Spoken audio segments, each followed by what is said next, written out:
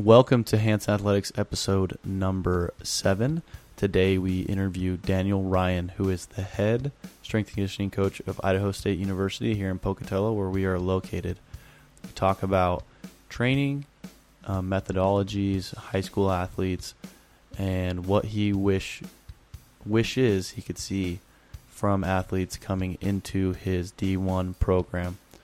We kind of get into some training methodologies as well as kind of problem areas we are seeing with youth athletics and the way that they are training and specializing in sport. I want to take this time to politely ask you guys after this episode to leave us a review. We can do that either on iTunes or Spotify. Just look up the Hanson Athletics podcast, as well as check out our 501(c) charity, Strong, Beautiful, Capable. It is a charity designed to provide scholarships and training for women that have been sexually assaulted, women or men, depending on who applies for the scholarship. Lastly, check out our website, hansonathletics.com. We have some awesome training programs going on, as well as some single by 6-week template type deal. And if you're in Pocatello, always come check us out. We do a free assessment, and I appreciate you guys listening to this episode. Let me know what you think about it. It's been awesome to have Daniel on, and enjoy. We're here with Daniel Ryan. He is the head strength and conditioning coach for ISU, so Idaho State University here in Pocatello, Idaho, where we're located out of. And we'll let Daniel just kind of tell you a little bit about himself and his experience, and then we'll get into some questions we have about the program and how it ties into the private sector. So, Daniel. Awesome. Thanks for having me, guys. This is my second year, starting my second year here at Idaho State, working in the strength and conditioning. I run the strength and conditioning department, one-man show here for our 13 varsity athletic teams, so keeps me plenty busy. It's fun. Yeah. No, not a dull moment. It's actually my 6th year, going into my 6th year in strength and conditioning. It would be my 11th year coaching in an NCAA institution. So I started off as a football coach at the University of Montana back in 2006 and kind of worked my way up, got into the weight room and kind of stuck there and haven't gone back since. So here we are. Yeah, and then you mentioned you went to UNLV for a while.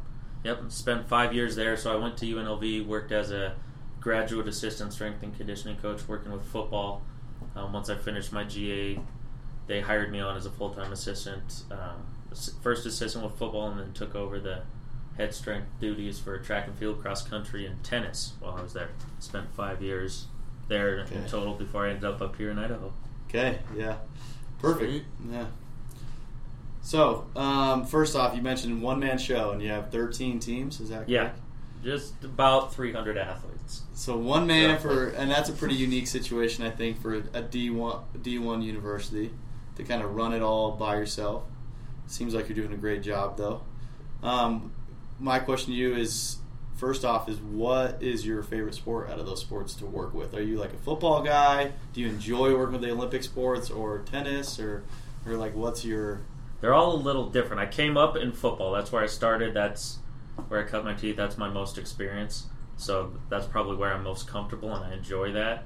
I didn't realize I was going to like some of these other sports as much till I started working with them. Yeah. And you realize they all kind of have different personalities. It's going from the male sports to the female sports to individual sports to team sports. It's kind of a constant change for me, which makes it fun. Mm-hmm. I think it's more so athletes. I have certain athletes that I really enjoy working with, and that buy in more than just teams. Yeah.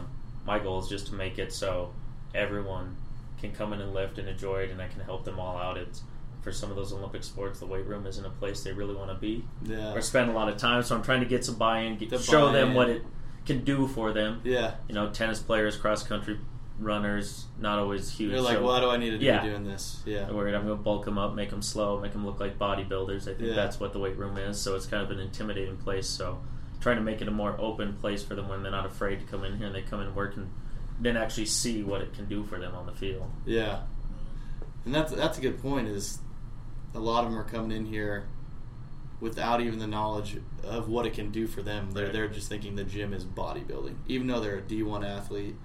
You think they'd have kind of a pretty good idea of what a training program looks like or how it could benefit them, but they come in thinking, oh, it's bodybuilding. That's always the first. So thought. that's an interesting. Especially- That's an interesting point. Especially with the female athletes, it seems like a Yeah. little bit more. The minute you say weight room, they think bodybuilders. They think they're going to get big and slow and bulky, and they don't understand that there's a lot of different training modalities we can use to improve their athletic performance. So they are always a little tentative. It takes a little longer with some of those sports to get them to buy into lifting heavy weight and pushing themselves. They want to come in and I'll do the bar 20 times and call it good. I don't want to get big.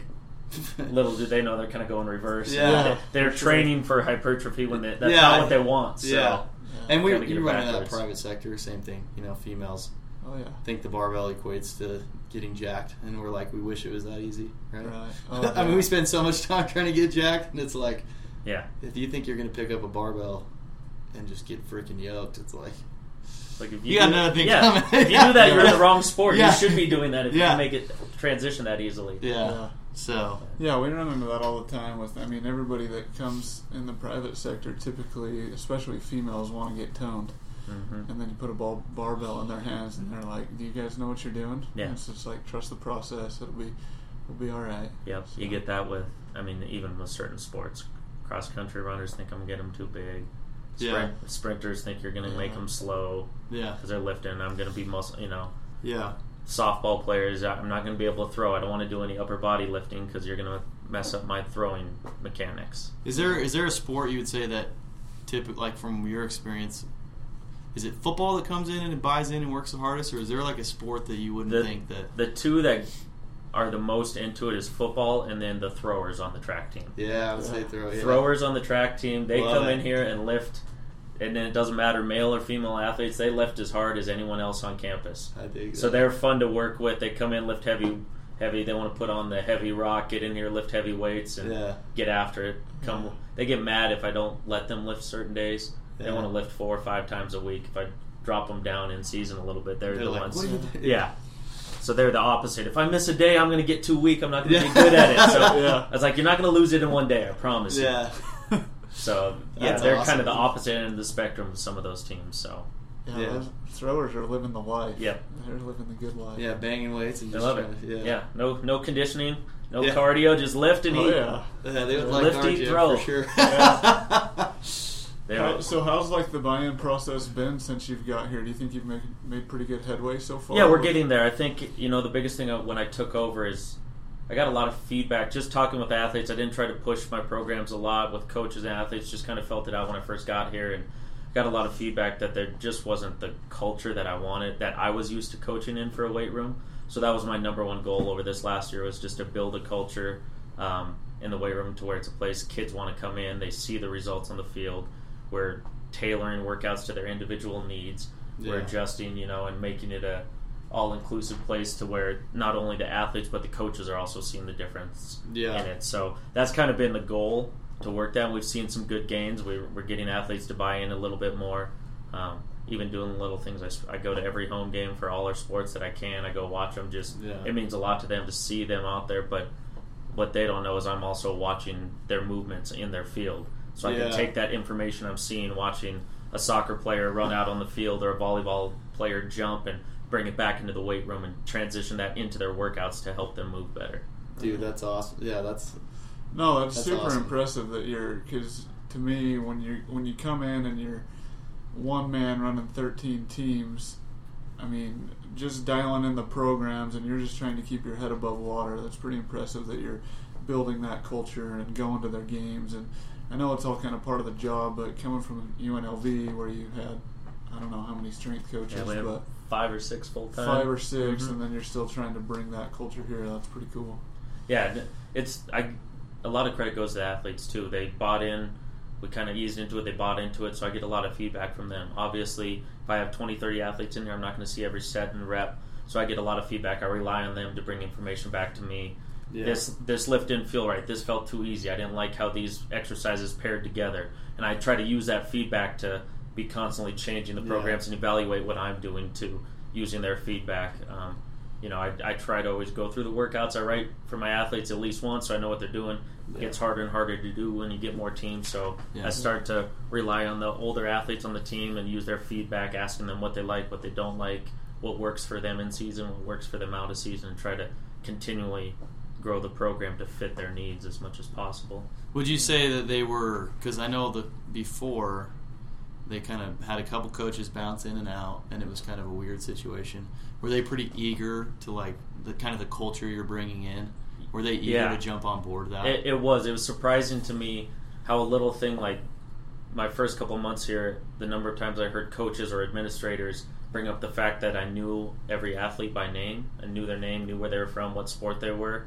The fact that they thought that was something that was special, that set me apart from previous coaches, was really surprising to me, and kind of showed me where I was at with the program and how much farther we have to go with it. But those little things, and I think that meant a lot to them. I think the fact that I'm out on the floor with my athletes, if I have athletes in the gym, I'm out on the floor. I'm not sitting in my office just watching them or having my interns watching them, not just writing a workout up on a whiteboard. They're all getting their own individual workout sheets. They all have their own folders. We're adjusting.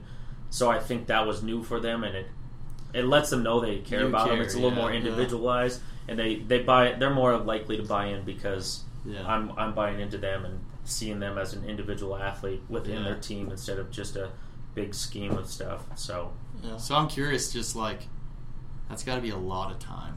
It is time consuming. Being going through it, because I even just work with 60 people online, and just trying to individualize that is like, I'm like, whoa, that's a lot. So I can't imagine having 13 teams of athletes.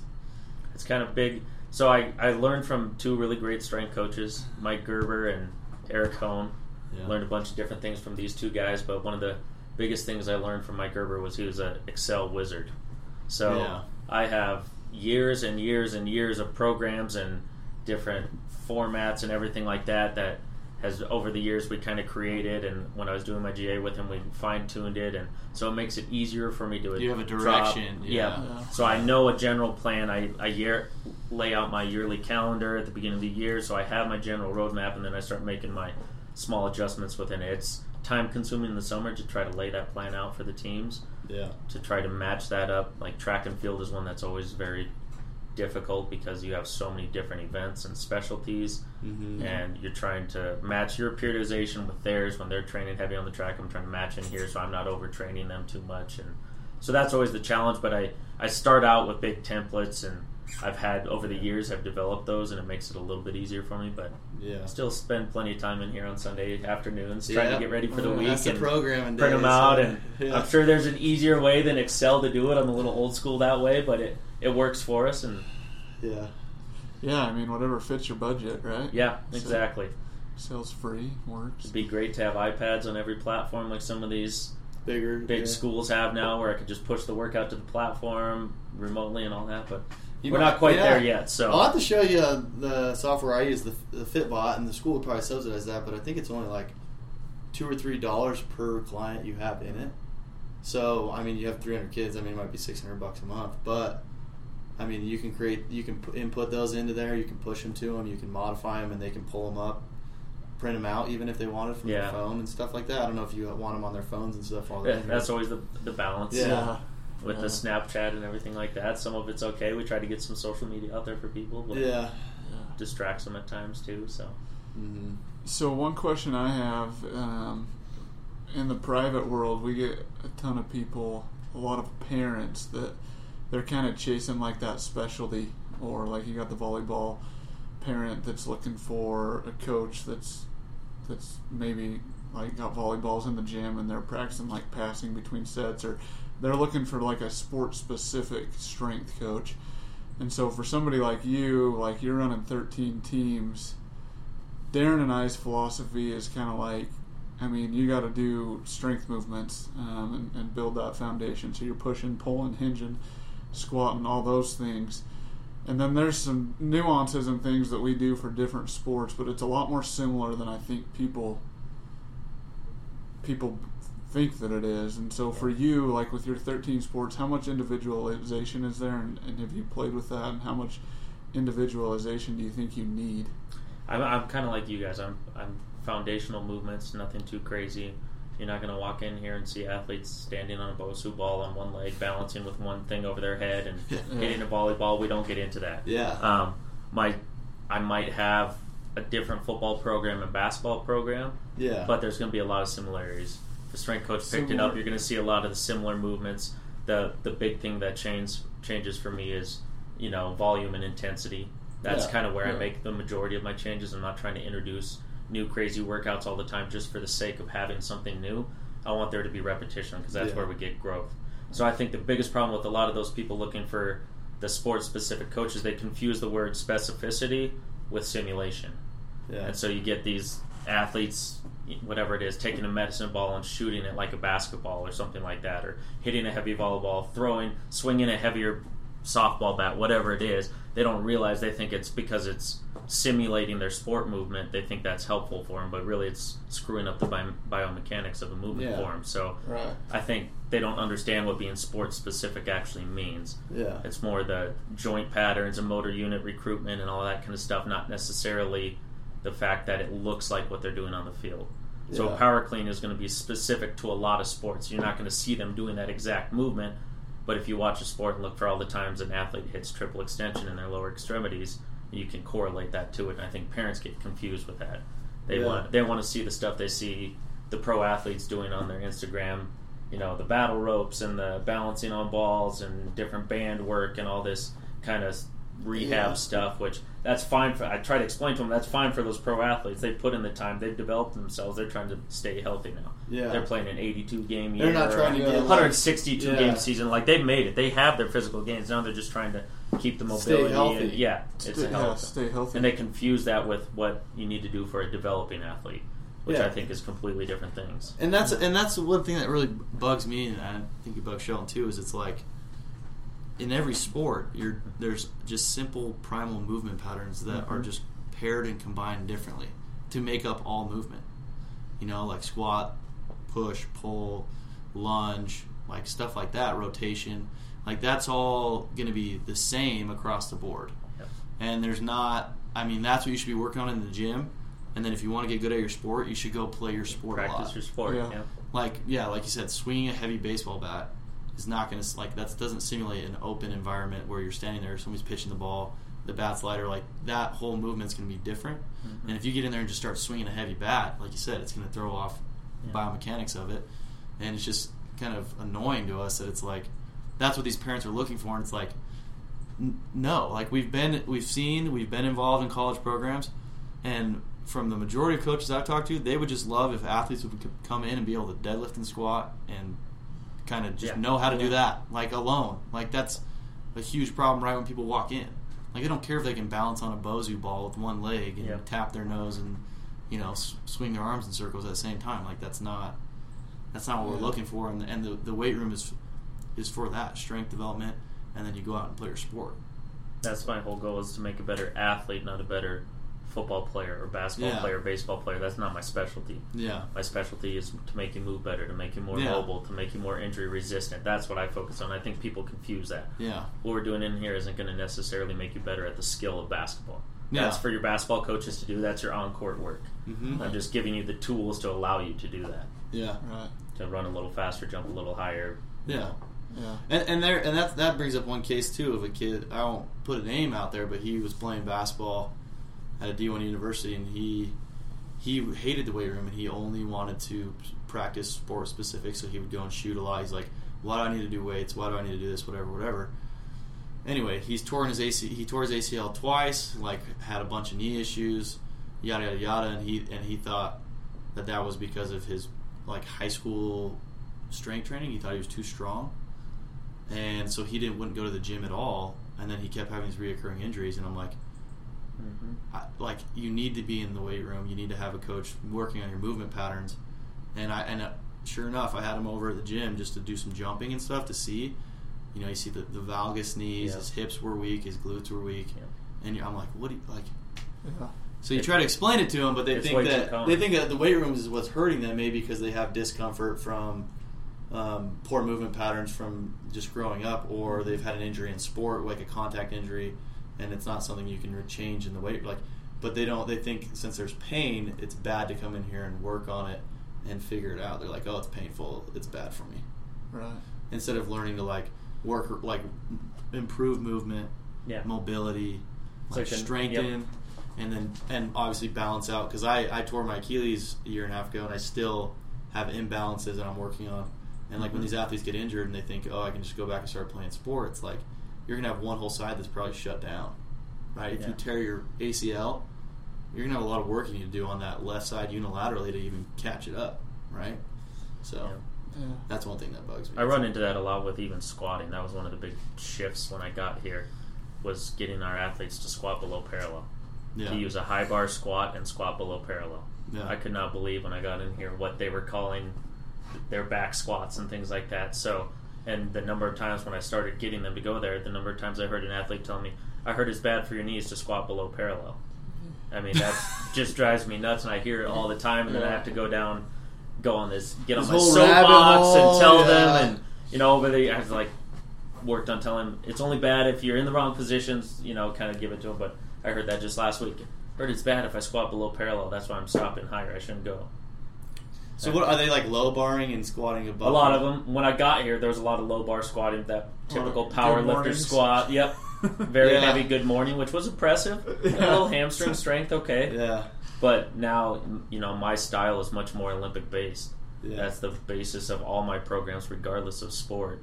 We do the Olympic movements. We're going to squat with a high bar squat, a narrower stance, and we're going to go all the way down. We're going to drop the hips down. I think the carryover is just a lot. I mean, when you talk about that, it's like, especially let's just talk offensive linemen for fun, like high bar squat, chest up, you know, sinking back in the hips, vision, keeping the eyes up. Like that's more transferable than if you're doing a low bar, looking at like that position doesn't really mimic what a lineman's like start line position is, or how they should come up and pop. You know what I'm saying? So, I mean, the high bar below parallel, I mean, that just makes more sense to any athlete because, I mean, they're never chest down looking at the floor. So if you, and it puts you in a better position too, like you said. With, I mean, you're trying to look over 300 athletes. It's a little easier to teach them to be in that position and protect the lower back than a good morning, strapping the belt up super tight and just hinging back and hoping for the best. I mean, there's just going to be more lumbar rounding and things with that type of a squat, which if you can breathe well and do, I mean, people have obviously squatted like that very successfully, but I think there's probably for new athletes, there's probably a little bit more risk with that style than a high bar style. I also put a lot more emphasis on the front squat than the back squat, especially with my football. I don't test back squat with my football guys. We test front squat. A lot of them ask me why that is. Part of that is that safety reason. It's a lot easier for them to get out of a bad front squat position than it is to bail on a bad back squat. They're a lot less likely to get hurt. It's a lot easier for them to do that. Also, with the amount of emphasis I put on the clean and catching in a full squat position, all that stuff, teaches them to hold the bar, builds that flexibility. And then my favorite buzzword, the core. Everyone wants to come in and I got to do more core strengthening. How do I get a six-pack? How do I get my core strong? Don't you get your core strong by doing heavy deadlifts, doing heavy front squats, doing heavy cleans? It's like there's a lot of research out there that shows that core activation in a heavy front squat is way beyond what you're going to get out of laying on the ground and doing 10 sit-ups. But everyone wants that six-pack. Well, that's just body fat. That's what people don't get is like everybody's got abs. Like you have a six-pack, you just either don't, your body fat level, you just don't have it. You can't see it. Like until you're in single-digit percentage, you're not going to see it. It's not going to be there. And front squats too. It's like for everybody that's listening to this, it's easier to get depth at the front squat because where the bar weight is in relation to your body. Exactly. So that front squat, it's a little easier to keep that balance over your midfoot and sink lower because it's a more advantageous position in the bottom. Stay back on the heels. I don't get those knees drifting out of the toes where I get that shearing force on the patella tendon where kids get in their head, well, I don't squat because it hurts my knees. You've just been squatting wrong for too long. Yeah, because I know Utah State didn't test back squat either. And we moved away from that probably 4 or 5 years ago, kind of decided as a staff when I was at UNLV that we still back squat. We still do it once a week or twice, depending on where we are in our cycle. We just don't test it. Our emphasis is on the front squat. I just think it's the highest bang for my buck in the weight room. For sure, I agree when with I'm getting out of it. It's one of those lifts it'll always be in my programs. Well, and with the injury prevention thing too, I mean, in a front squat, you go back to core. It's like if you can't keep your core tight and your elbows up, you're dropping it. Yep. I mean, you're not going to grind through if your elbows are pointed to the floor. Yeah. Very few people are going to be strong enough to grind through that. It's like if your technique's not there, you drop the weight and no harm, no foul. Yep. So Yeah, you can get away with less with the front squat. for sure, You can grind through more in bad position in a back squat. Front squat, typically, like my front squat will fail, because my elbows, not because The my bars leg start strength. sliding, you can't get the wrist up, whatever it is. Yeah, not because of leg strength. So it kind of limits them on that total poundage they're putting on and being able to grind through something that's not ideal. And it's really helped our clean numbers. Yeah. We get most of our kids to start front squatting heavy. They finally get used to it. We Then start they're testing comfortable. heavy clean, and like all you got to do is catch in the good position. The front squat's the easy part. Standing it up, we do this every week. You can stand way more weight than this up in that position if we can get you to catch in a good position, and it starts to click for them a little bit more. They start to have that confidence that I can get out of this position. Where the kids who never front squat, it wasn't really done, and we start cleaning. They're not very comfortable catching in that position. They can't get down there, and the weights are reflective of that. So Yeah. I was listening to another podcast, Power Athlete, and this guy named John Wellborn, he's played in the NFL for 10 years, but his opinion is on the power clean. It's like the power clean is the most effective for football players, and he says it's not because of triple extension even, it's because learning to receive that bar and drive against it and receive it in a high position and kind of take that impact in and stabilize it and reverse it. He thought that carried over a lot. it's a little bit what Cal Dietz does with Yeah. his tempo training. Yeah. And he gets into his isometric and his different Yeah, they're eccentric homies. stuff. They and have I Cal think on that there was all the actually- time. dropping down. I mean, I think it was Cal and him that were actually I rapping was on the. that sounds very much like Cal Yeah. Dietz and the way he trains, and that's starting to, that triphasic training is starting to really take hold a little bit. You're starting to see that coming more and more into different college programs, and The isometrics are interesting, for sure. Yeah. Yeah. Well, and I think that the catch of the clean. So my strength coach at Weber, when I was there, the guy after home would always say, like, he would always preach, like, catching the clean is good for injury prevention. It was, I mean, I've listened to it, but now it's like, he was right on the money with that. just the forces on the hip and knee and all that Yeah. kind of stuff. You learn to absorb force. Yeah. I think it's a big part of preventing the non-contact ACL injuries too. Yeah. Things like that. The 'Cause then contact you're not- ones, yeah. they're learning to absorb force. The knees, Rather than they're- twisting out or yeah. falling in, they're learning to They're absorb. getting eccentric strength in that quad and hamstring. And Mm-hmm.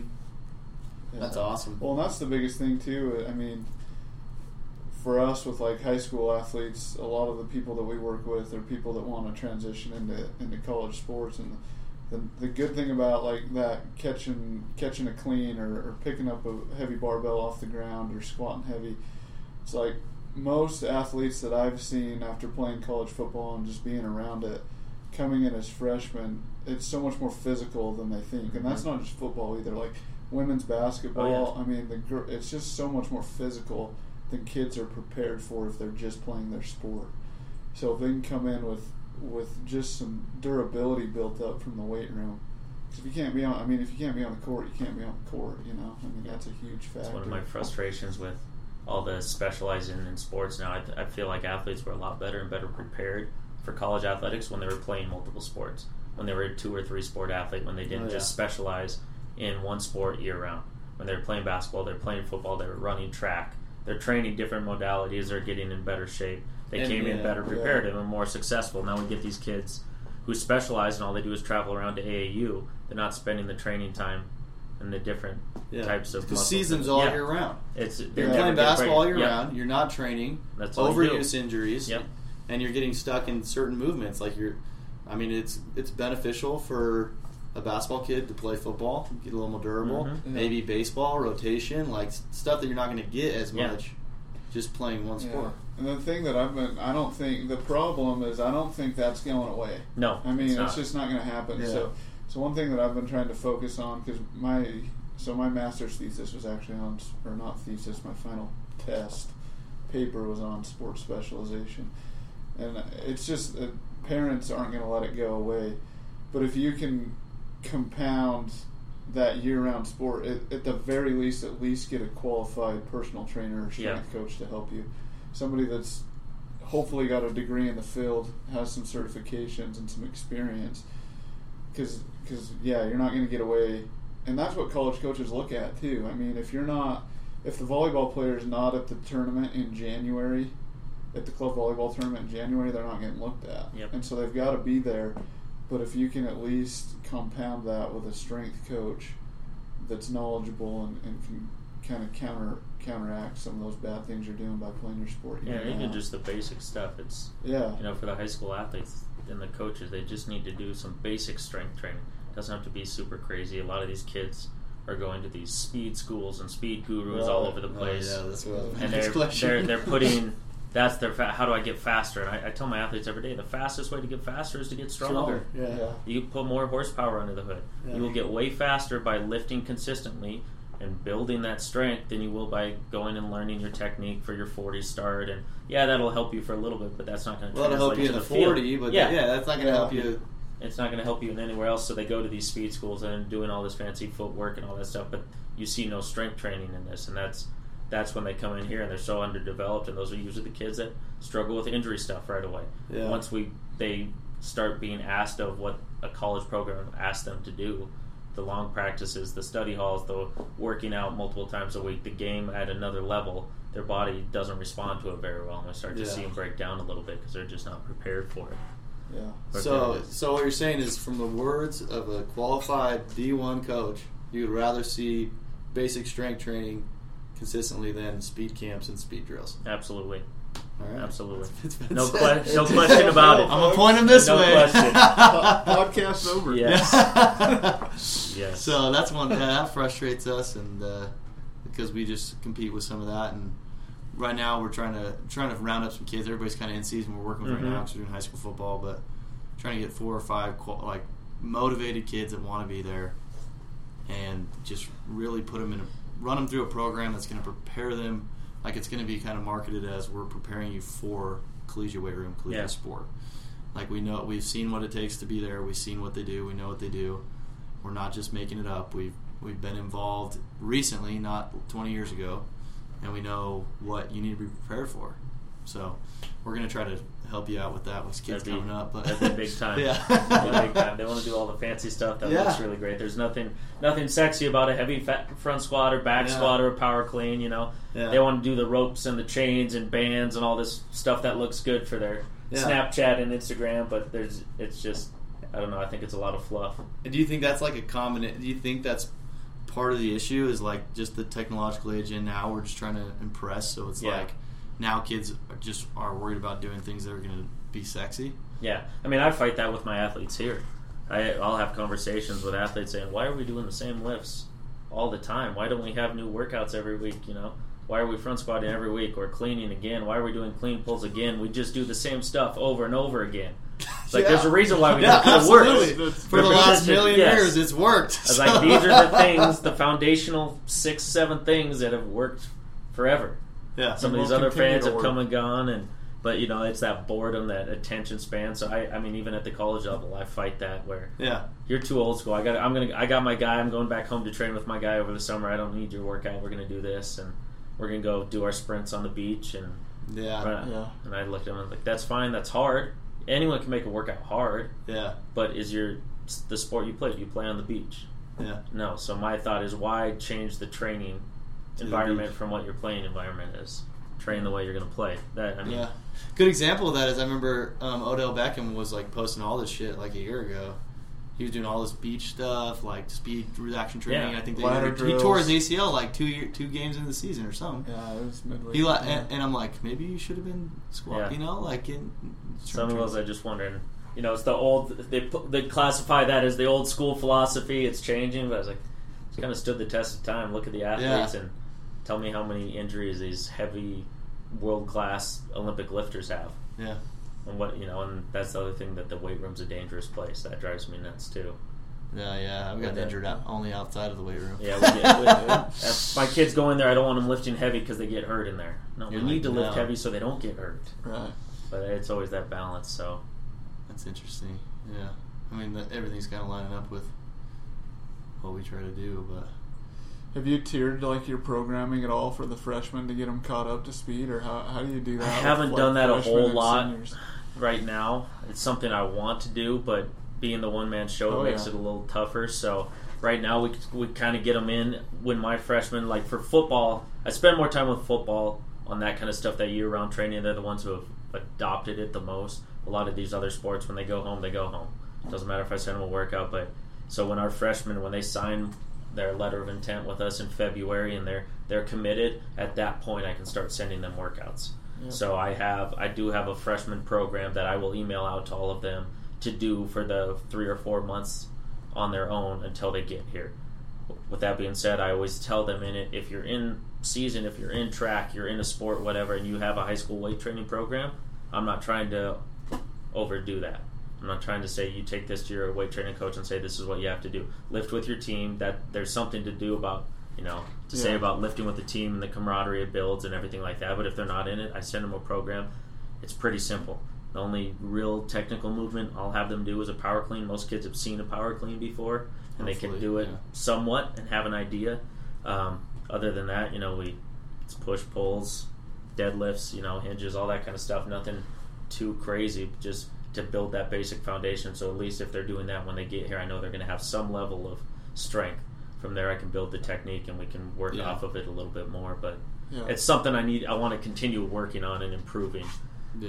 It's a challenge to when you can't get eyes on them and you're trusting a strength coach or somewhere like that, and they're not with you and trusting them to do it. It's a little more challenging to make sure they're doing it right. So one thing that was cool about Utah State and is the thing that they had so much support. Like there's so many coaches, but one guy they had in there would take the freshmen and I don't remember what he called it. There's like actually a certain certification for it, but basically they work on like active range of motion in the hips and the shoulders. So they do like a lot of like sitting on the ground and then moving through like internal rotation and stuff, like while actually, because there's a difference between passive range of motion and active range of motion, right? So they were working on that kind of stuff, and so far what I've been talking to them, and seems like it's prevented a lot. They haven't had a lot of injuries. Kids are feeling better, moving better, lifting heavier. So that's pretty cool, and I'm going to look. They're definitely one of the strength programs in the country that I have a lot lot of respect for, in the Division I, where they're doing the right things. I think they're building it the right way, paying attention to the little details that matter, and not just not the typical just weight room guy, the meathead, and they're yelling and screaming for the TV cameras and doing that kind of stuff that you see at some of those other big schools.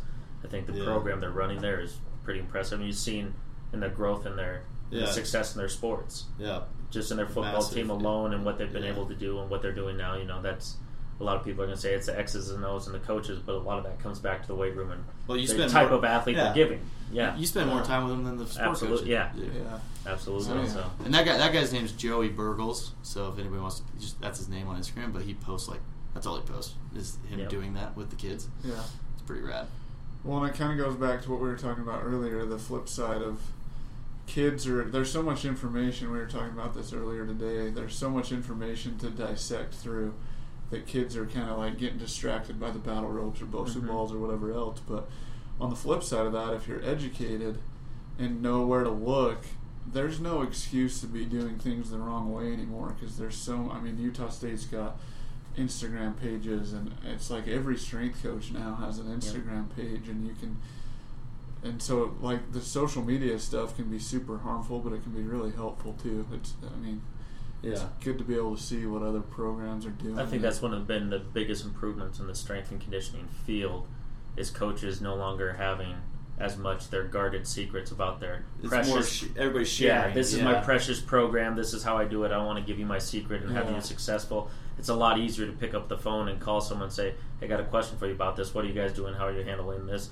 A lot of coaches now, they're more than happy to share that information, send you whatever, have you come into their weight room and watch. I try to travel and try to visit a weight room every year if I can, or go see a coach just to see what other schools are doing. And I think that's really helping advance the profession. Yeah. It still needs to come along, but I think that's where technology has really helped us, because we can get in contact with each other, and the distance isn't as much, and we can call each other up and get ideas and help bring the profession forward. Well, and it's interesting to me too, like how similar stuff is. It's like, oh yeah, go figure. These guys are doing this, this, and this, and they're successful every year. Yeah. It's like, well, it's kind of reaffirming that we're doing the right things.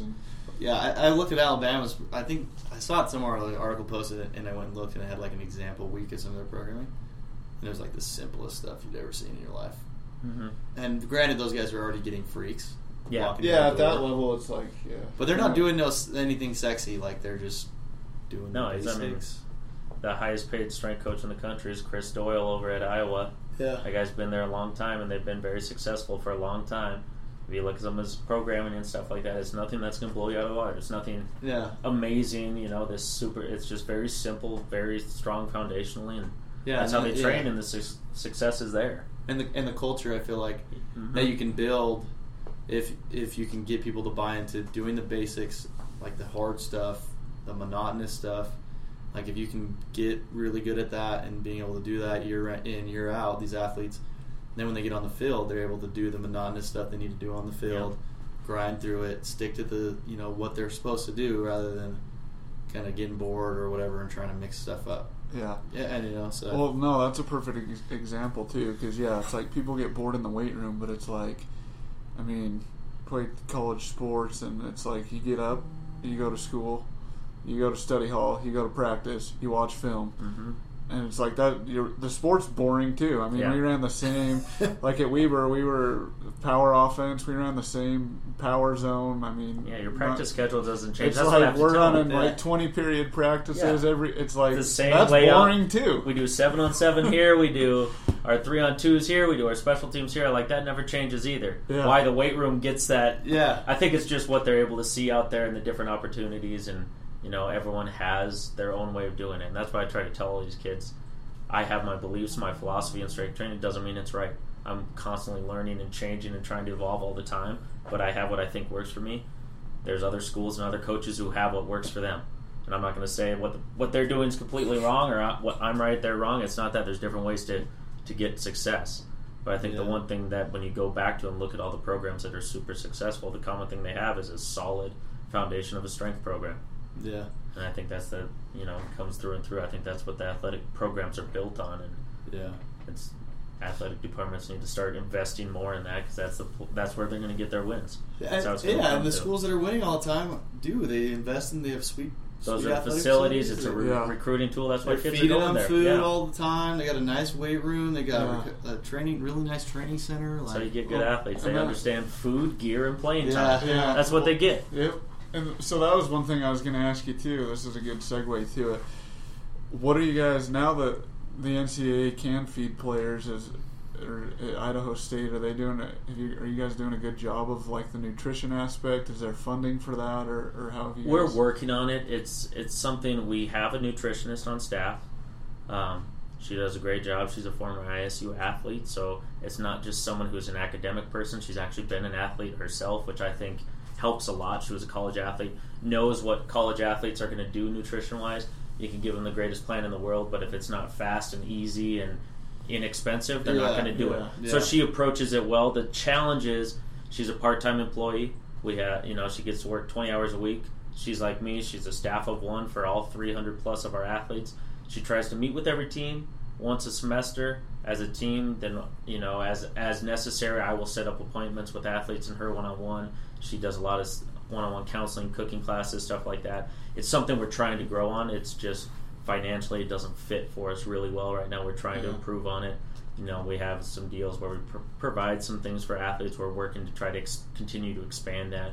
Yeah. We have some great local businesses helping us out, donating food and things like that every week for our athletes, which we're very thankful for them, but I'm kind of the perfectionist. I always want to build it up more. So that's one of my big goals on top of continuing to improve the strength side is the nutrition aspect of it and trying to expand that here at ISU for our athletes and make that a staple of what we do as well. Yeah, I think that's a big chase in the Big Sky right now. It's like where do we get the funding to feed these athletes? Because I think it can set programs apart, and it's like who can secure the funding to do that? Obviously, the big schools, Alabama and all those guys are. I mean, even Utah State. No problem. Utah State. They got a full freaking cafeteria where kids, only athletes can go in all day long, and there's just fresh, good food everywhere, just buffets. All day long. It would be interesting to see how some of the other Big Sky schools are doing it. Montana State. And we were one of the first to get a nutritionist, so we were ahead of the curve there. Yeah. Some other schools have started to pass us up and able to get a little more funding and expand it a little more quickly since then. So we're trying to keep doing that. I have a friend who's the basketball strength coach at Houston. Alan Bishop. He was a I know Utah Alan. State guy. Yeah, he was there while You check out his Instagram and bugging Twitter, those guys, yeah. and you look at the way the Oh, University they're of getting Houston fed does well. their training table and what their nutrition program looks like. That is like the model, the way those guys are eating. And then you look last year, they're a top 25 team. They make a big run in the NCAA tournament. And what are the two things in common? They got a great strength coach And they who has got- a really good talent, and then they got nutrition. You know, Yeah. and they have the funds. So it's no surprise that they're turning the program around, and Yeah. you know the coaches are there. But I think he's a big part of it and why they're doing that. And so it's one that if we could ever get to that, that's kind of, you know, you look at those other programs in the country that you want to try to aspire to be. That's one that I would like to get, and what he's been able to do down there has been pretty impressive. So He's an awesome guy too. He was always the kind of the guy that would let me get my foot in the door, talk to him. Like yeah, some of the other guys weren't as open to it, but he's always been open to sharing. yeah, I mean, great coach. I mean, he's one. When I first took this job, he's one of the first guys I called. Yeah, Once I had him, going, okay, Alan, how the heck am I going to balance this out? I need some help with basketball. Basketball wasn't my specialty. I was more of a football guy. It's like, what are you doing with basketball? What's the basic things? And it's you know, it's reaffirming to know that a lot of stuff he's saying is what I had my guys doing, but you pick things up and learn things from him. But he's been a great resource for me, and another one of those good strength coaches in the country doing things the right way and training athletes how they need to be trained. it's awesome. Yeah, that is awesome. Yeah, I'm going to bring it back a little bit. So I wanted to know. So we were talking about didn't really talk about so culture, but I know earlier you mentioned that you kind of had some older kids stepping up and kind of you could trust on them to give you feedback, yada yada yada. Are you like assigning those leaders, or is it kind of just unsaid and they know that they're kind of taking a position of a good resource for you? Yeah, it hasn't been an assignment. It's just been one of those things that kind of grew organically in here. Okay, A few of it. One in particular, we have one on the football team who, when I first got here, he was one who was not buying in. Yeah. And he was, you know, he's a guy who played for us and just wasn't buying into the program. He's had some success. He's starting to buy in. He's starting to see the results. And now he's one who's talking to me on a daily basis about, I think I need to do this. I need to come in and do extra. Normally in season, my starting football guys are lifting 2 times a week. Yeah. Is all. I'm getting them Monday, Wednesday, give them Thursday, Friday off, recovery, play on Saturday. He's a guy who said, no, I need to lift 4 times a week. I need to be in here every day. I need to be lifting on game day, doing something like, you know. So he's kind of been buying in, and he's one I'll run things by. Some of the people who have been in the program for 4 or 5 years and been through a couple different strength coaches besides myself, I'll talk to them. And you were here when the last strength coaches were here. What did you like about what they did? What did you not like? Yeah. What can you change? You know. So I kind of use that, but it hasn't been something I've really assigned. It's kind of some kids just step up and volunteer that information, but part of it is just being out there on the weight room floor with them all the time and just talking to them about more than just weightlifting too. Getting to know them, they start to open up. You start to learn a little bit more. They start to trust me when we have that relationship, that they realize that if they have an opinion and I will actually listen to it, it just won't be water under the bridge. I'll actually take it into account, and they see those changes starting to happen. They're more likely to tell me what's working and what's not working. So it's just part of making them feel like this is their program as much as it is mine. That they have as much feedback and input into it as I do. So yeah, I was just interested because we're doing the JV football thing, and I'm just like, I just don't feel like any kids have really stepped up as leaders yet. I guess maybe not vocally like they used to when I was playing high school football. So I'm just like, do you have to appoint them? Do they just over time? You know, sometimes they step up. Sometimes there's kids that I see it in. I see that they have the potential to be that leader, and I'll encourage them a little, have that conversation, and you know, try to push them in that direction a little bit.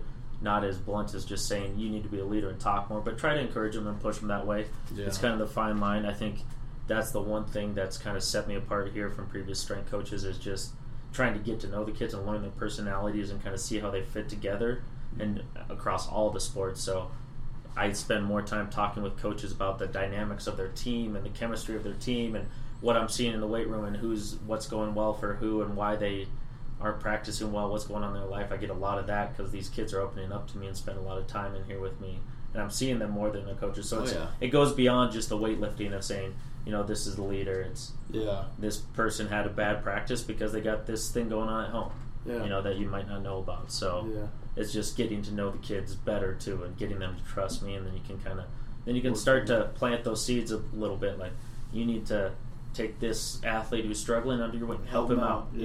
I'm going to stand back. You know what you're doing. You help him out. I got to go help some other kids, and giving them a little freedom to kind of be pseudo coaches themselves and show, lead the way a little bit. And that probably helps them buy into. Yep. They feel like and then they feel like I trust. Yep, and it's important if it's important enough for me to trust them helping another athlete. And on the same side, it helps me when I'm in here by myself. I got some kids I can trust. It helps me know that I can partner up all my incoming freshmen. Okay, you're all lifting with a veteran. You're following them. I'll be around all of you, but you're lifting with them. Follow their lead. Yeah, you try to groom those people. That's good. Well, and it's good to come from the players too. I mean, if the cueing and the coaching and stuff is always coming from the coach, kind of what we talked about earlier, it gets repetitive. And they get sick of hearing your voice. Exactly.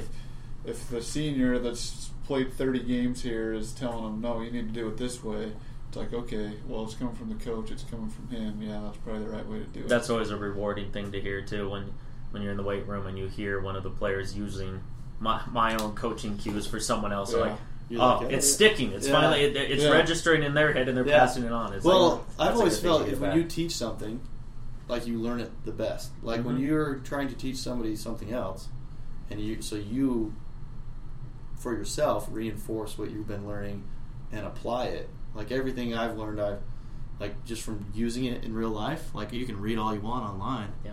Until you test it and do it yourself and run somebody through it, like that helps me learn. So I know, like if these guys are out there teaching and cueing and stuff, and then it's just reinforcing that in their own movement patterns and helping them in the gym, you know?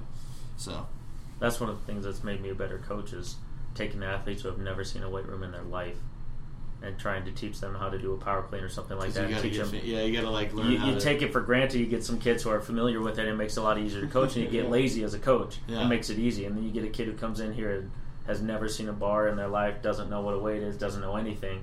You really have to refine your craft and your cues and everything like that. And I found that makes me a lot better coach overall for even the athletes who have done it for a long time, because you start to refine those cues and realize where you can have that breakthrough and a different way to explain something or show it. And it's awesome. So another question for you. So typically sometimes you run into what I've seen or heard more so is you get the sport coaches trying to kind of rein in the strength coach and be like, you're doing this, you're doing this, you're doing this. Has it been like that, or have you been able to kind of, are they just like, do your thing? Every sport's a little different. I have some coaches who are completely hands-off. Trust me. Sat down and met with them when I first took the job, kind of laid out the program, what I was going to do. I think one of the things that's helped me is I was really organized, and I could lay it out. I said, this is what we're doing for the next 12 weeks. This is my goal. This is what I'm trying to accomplish in this period. So I was pretty organized that way, which is something I learned from previous strength coaches I worked with. I have some coaches on campus that every time we go into a new phase of training, I write the phase. I have to email it to them. They take it, sit down with their coaching staff, they go over it, they send me back any revisions they want. And so it's a little bit more micromanaged. It's a little tougher for me. I got to balance that out a little bit. But there's a couple coaching staffs that's how they want to do it. Sometimes they send it back, they just want to see it. They want to feel like they're part of it. They send it back, it looks great. Do any of them have education in actual training, or are they just all...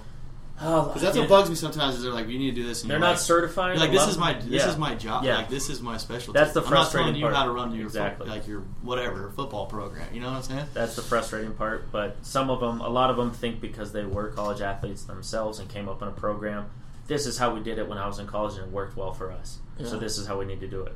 Yeah. And, so you get that a little bit, but that is a frustrating part because you'll get coaches who come in here, and I like coaches coming in lift. I don't mind if they come in with their teams and they'll help me supervise and watch the teams. Every once in a while, though, you'll see a coach coaching an athlete on a lift and not coaching the way I want it to be coached. Teaching them something technique-wise that I don't like and that I want, and that's always a challenging conversation to go up to the coach and say, hey, I appreciate your help. I know what you're trying to do, but this is the way we got to do it. It's just finding that balance. But for the most part, the coaches have been pretty welcoming, pretty opening.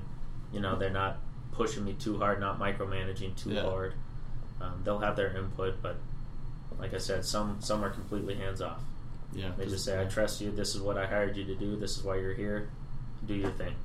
If you need anything from me, let me know. Yeah, and so in this weight room, it's probably different across the board. People find this, but there's people that coach different ways. But have you, in your culture, in your coaching, are you able to be pretty honestly critical to the athletes and be like, you're doing this wrong, or do you kind of have to be like cheering them up, like maybe do this, or are you able to be like, hey, you're doing this wrong, I need you to do this.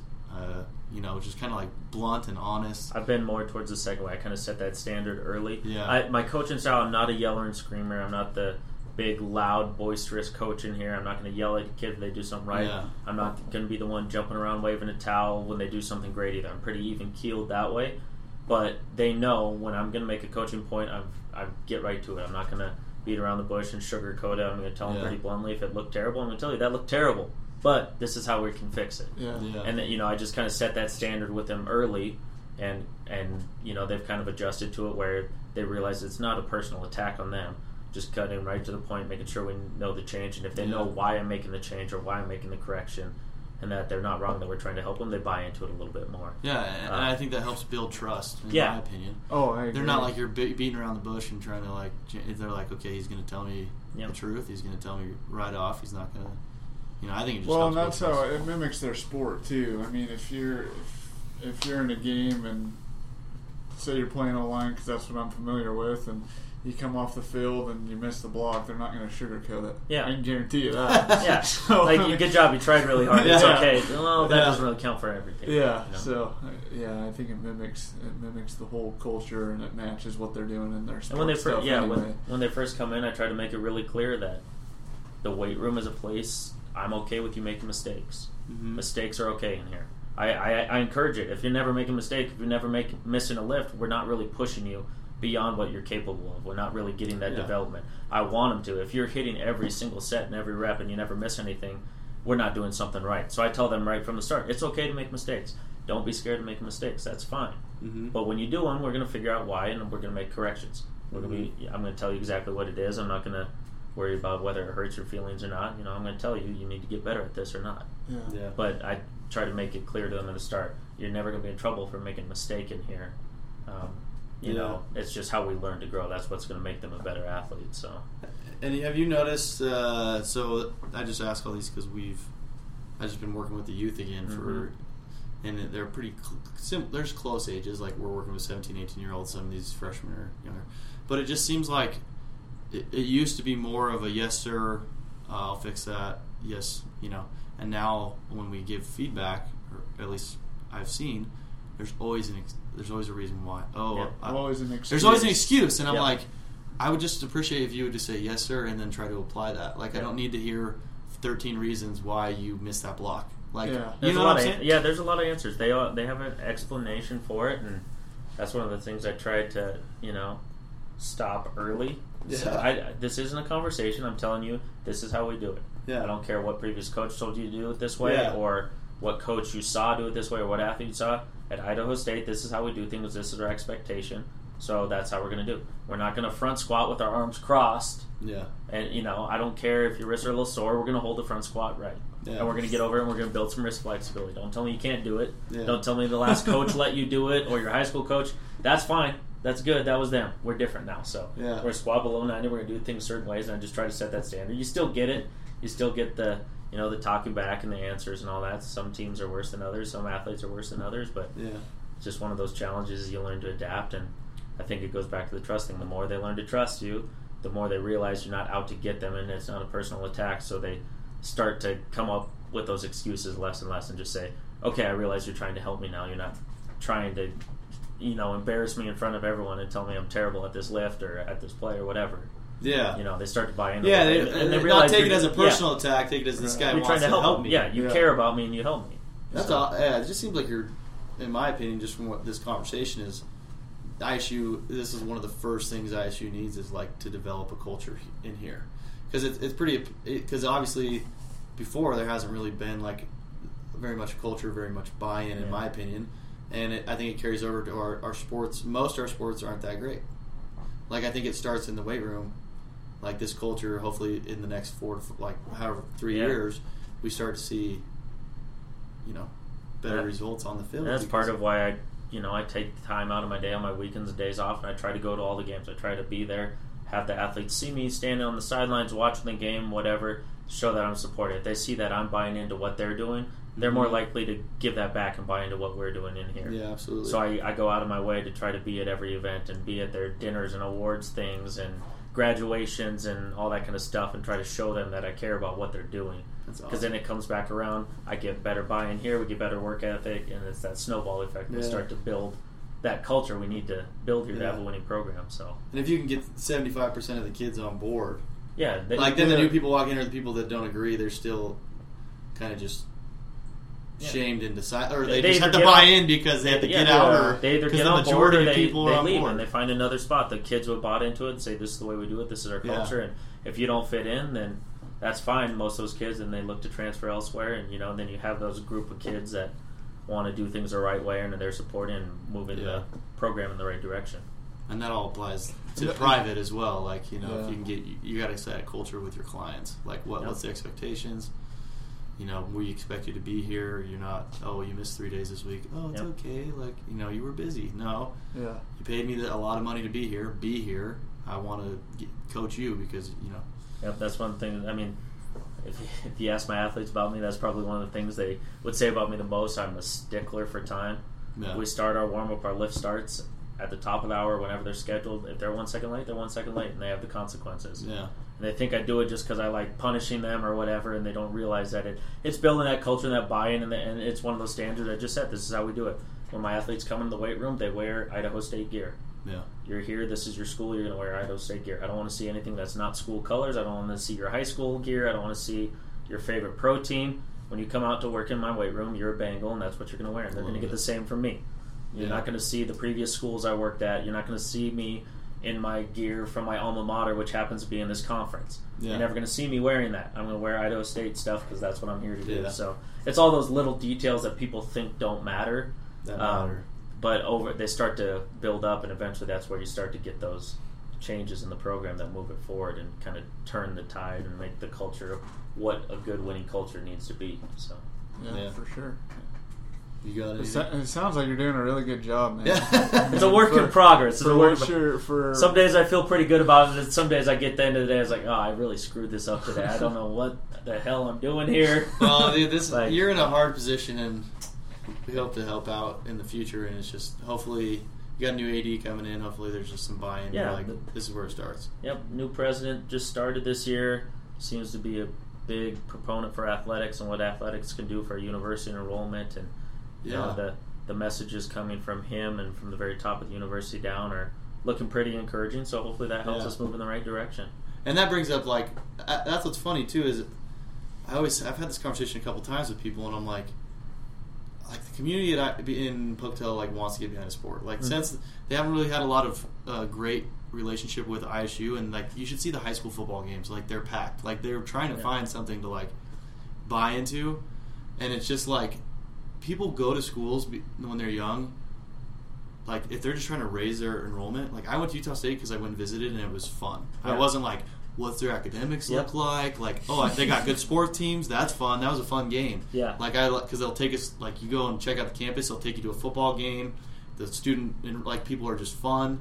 And I'm I went there because of that. I did not go to ISU. I didn't choose there because they had a better program. Yeah. I didn't even know, you don't even know what you're going into. You're just literally excited to move out of your parents' house. So if ISU could just get more, sports better and more on-campus activities, I feel that would drive more enrollment than them saying, "Oh, we have a great pharmaceutical program." Yep. You know what I'm saying? They're working on it. The tailgate that they did last week, the president revamped the tailgate, had a few more people out. It's a Friday game. It's tough. It's Labor Day weekend for football, but we had a few more people out there. I think our women's basketball program does a really good job, and you see it. They've been very successful, and you see the way the community supports them. Yeah. When you go to a women's basketball game at ISU, there's a lot of people in the gym. When you go to their annual crab feed, that thing's sold out. People are behind that team. They're the beloved team of Pocatello. Yeah. We can get a few more teams to catch up with them in the success column. The community wants to get behind people. They want to be successful. They want to give back to the university. They want to be part of it, but we have to do our part to make it something that they want to be part of before we go and ask them to come do all this stuff. We have to do our part to make that happen. So yeah, I think the culture's changing around here at school. See, the opportunity's there. There's a lot of good people in the right positions, and these our athletes here want it. We're starting to get the right kids here, the recruits, and that's just a matter of putting those wins in the right column. For sure. Yeah. All right, you got anything else for him? I think I'm good. Yeah. Well, We'll wrap it up for this time. We'll definitely have to do another one. Where can people find you if they want to follow the ISU's? Are you running a strength and conditioning page, or do you have? We haven't done that. I'm starting to work page? on that a little bit. I'm on Twitter at Coach Dan Ryan. That's where I post Okay. most of my ISU stuff. I'm working on getting with a few of my interns, trying to get an Instagram page up and going here in the next future. That's not going up, hasn't gone up yet, but that's one of the projects we want to get going. Just want to put it out there. I want people in the community to see what they're doing, and then have a few other ideas in the pipeline that I'm trying to run through administration, trying to get some different clubs started where we start bringing some revenue into the weight room here, trying to start a power club and kind of start spotlighting with newsletters and stuff like that what we're doing in the weight room, and so that the community sees something aside from just the sport and gets to know these athletes the way I do, and the amount of work they put into what goes into game day. Yeah. So those are kind of some things we're working on. Haven't quite gotten them all ironed out yet, but it's works in progress. So so I'll put this in the show notes so they can go and follow you on Twitter, and then in the future we'll try to spread whatever you're trying to do. We'll get that other stuff on there. So all right, cool. Thanks for hopping on, man. Thanks, guys. Thank you guys for tuning in to Hanson Athletics Radio, episode number 7 with Daniel Ryan. And remember, some key takeaways from this episode would be strength training is the king over speed training, especially for youth athletes. And the fastest way to get faster is to get stronger. If you want to develop a culture in your gym, remember, consistency and setting the standard early are important. If there's any questions you guys have or people you would like to hear from, let us know. We would be happy to reach out and get anyone on this podcast that you guys are interested in hearing from. And again, make sure to check out our website, hansathletics.com, if you're looking to take your training to the next level. We have multiple training teams there that will make sense for the different goals that you have for your training. And go ahead and reach out to us if you have any questions. And I appreciate you guys listening. And again, if you will go out, it really helps us if you guys will go out and leave a review. Go to iTunes, go to Spotify, leave a review, follow us on Instagram, Hanson Athletics, and just help us spread the word. Thanks, guys.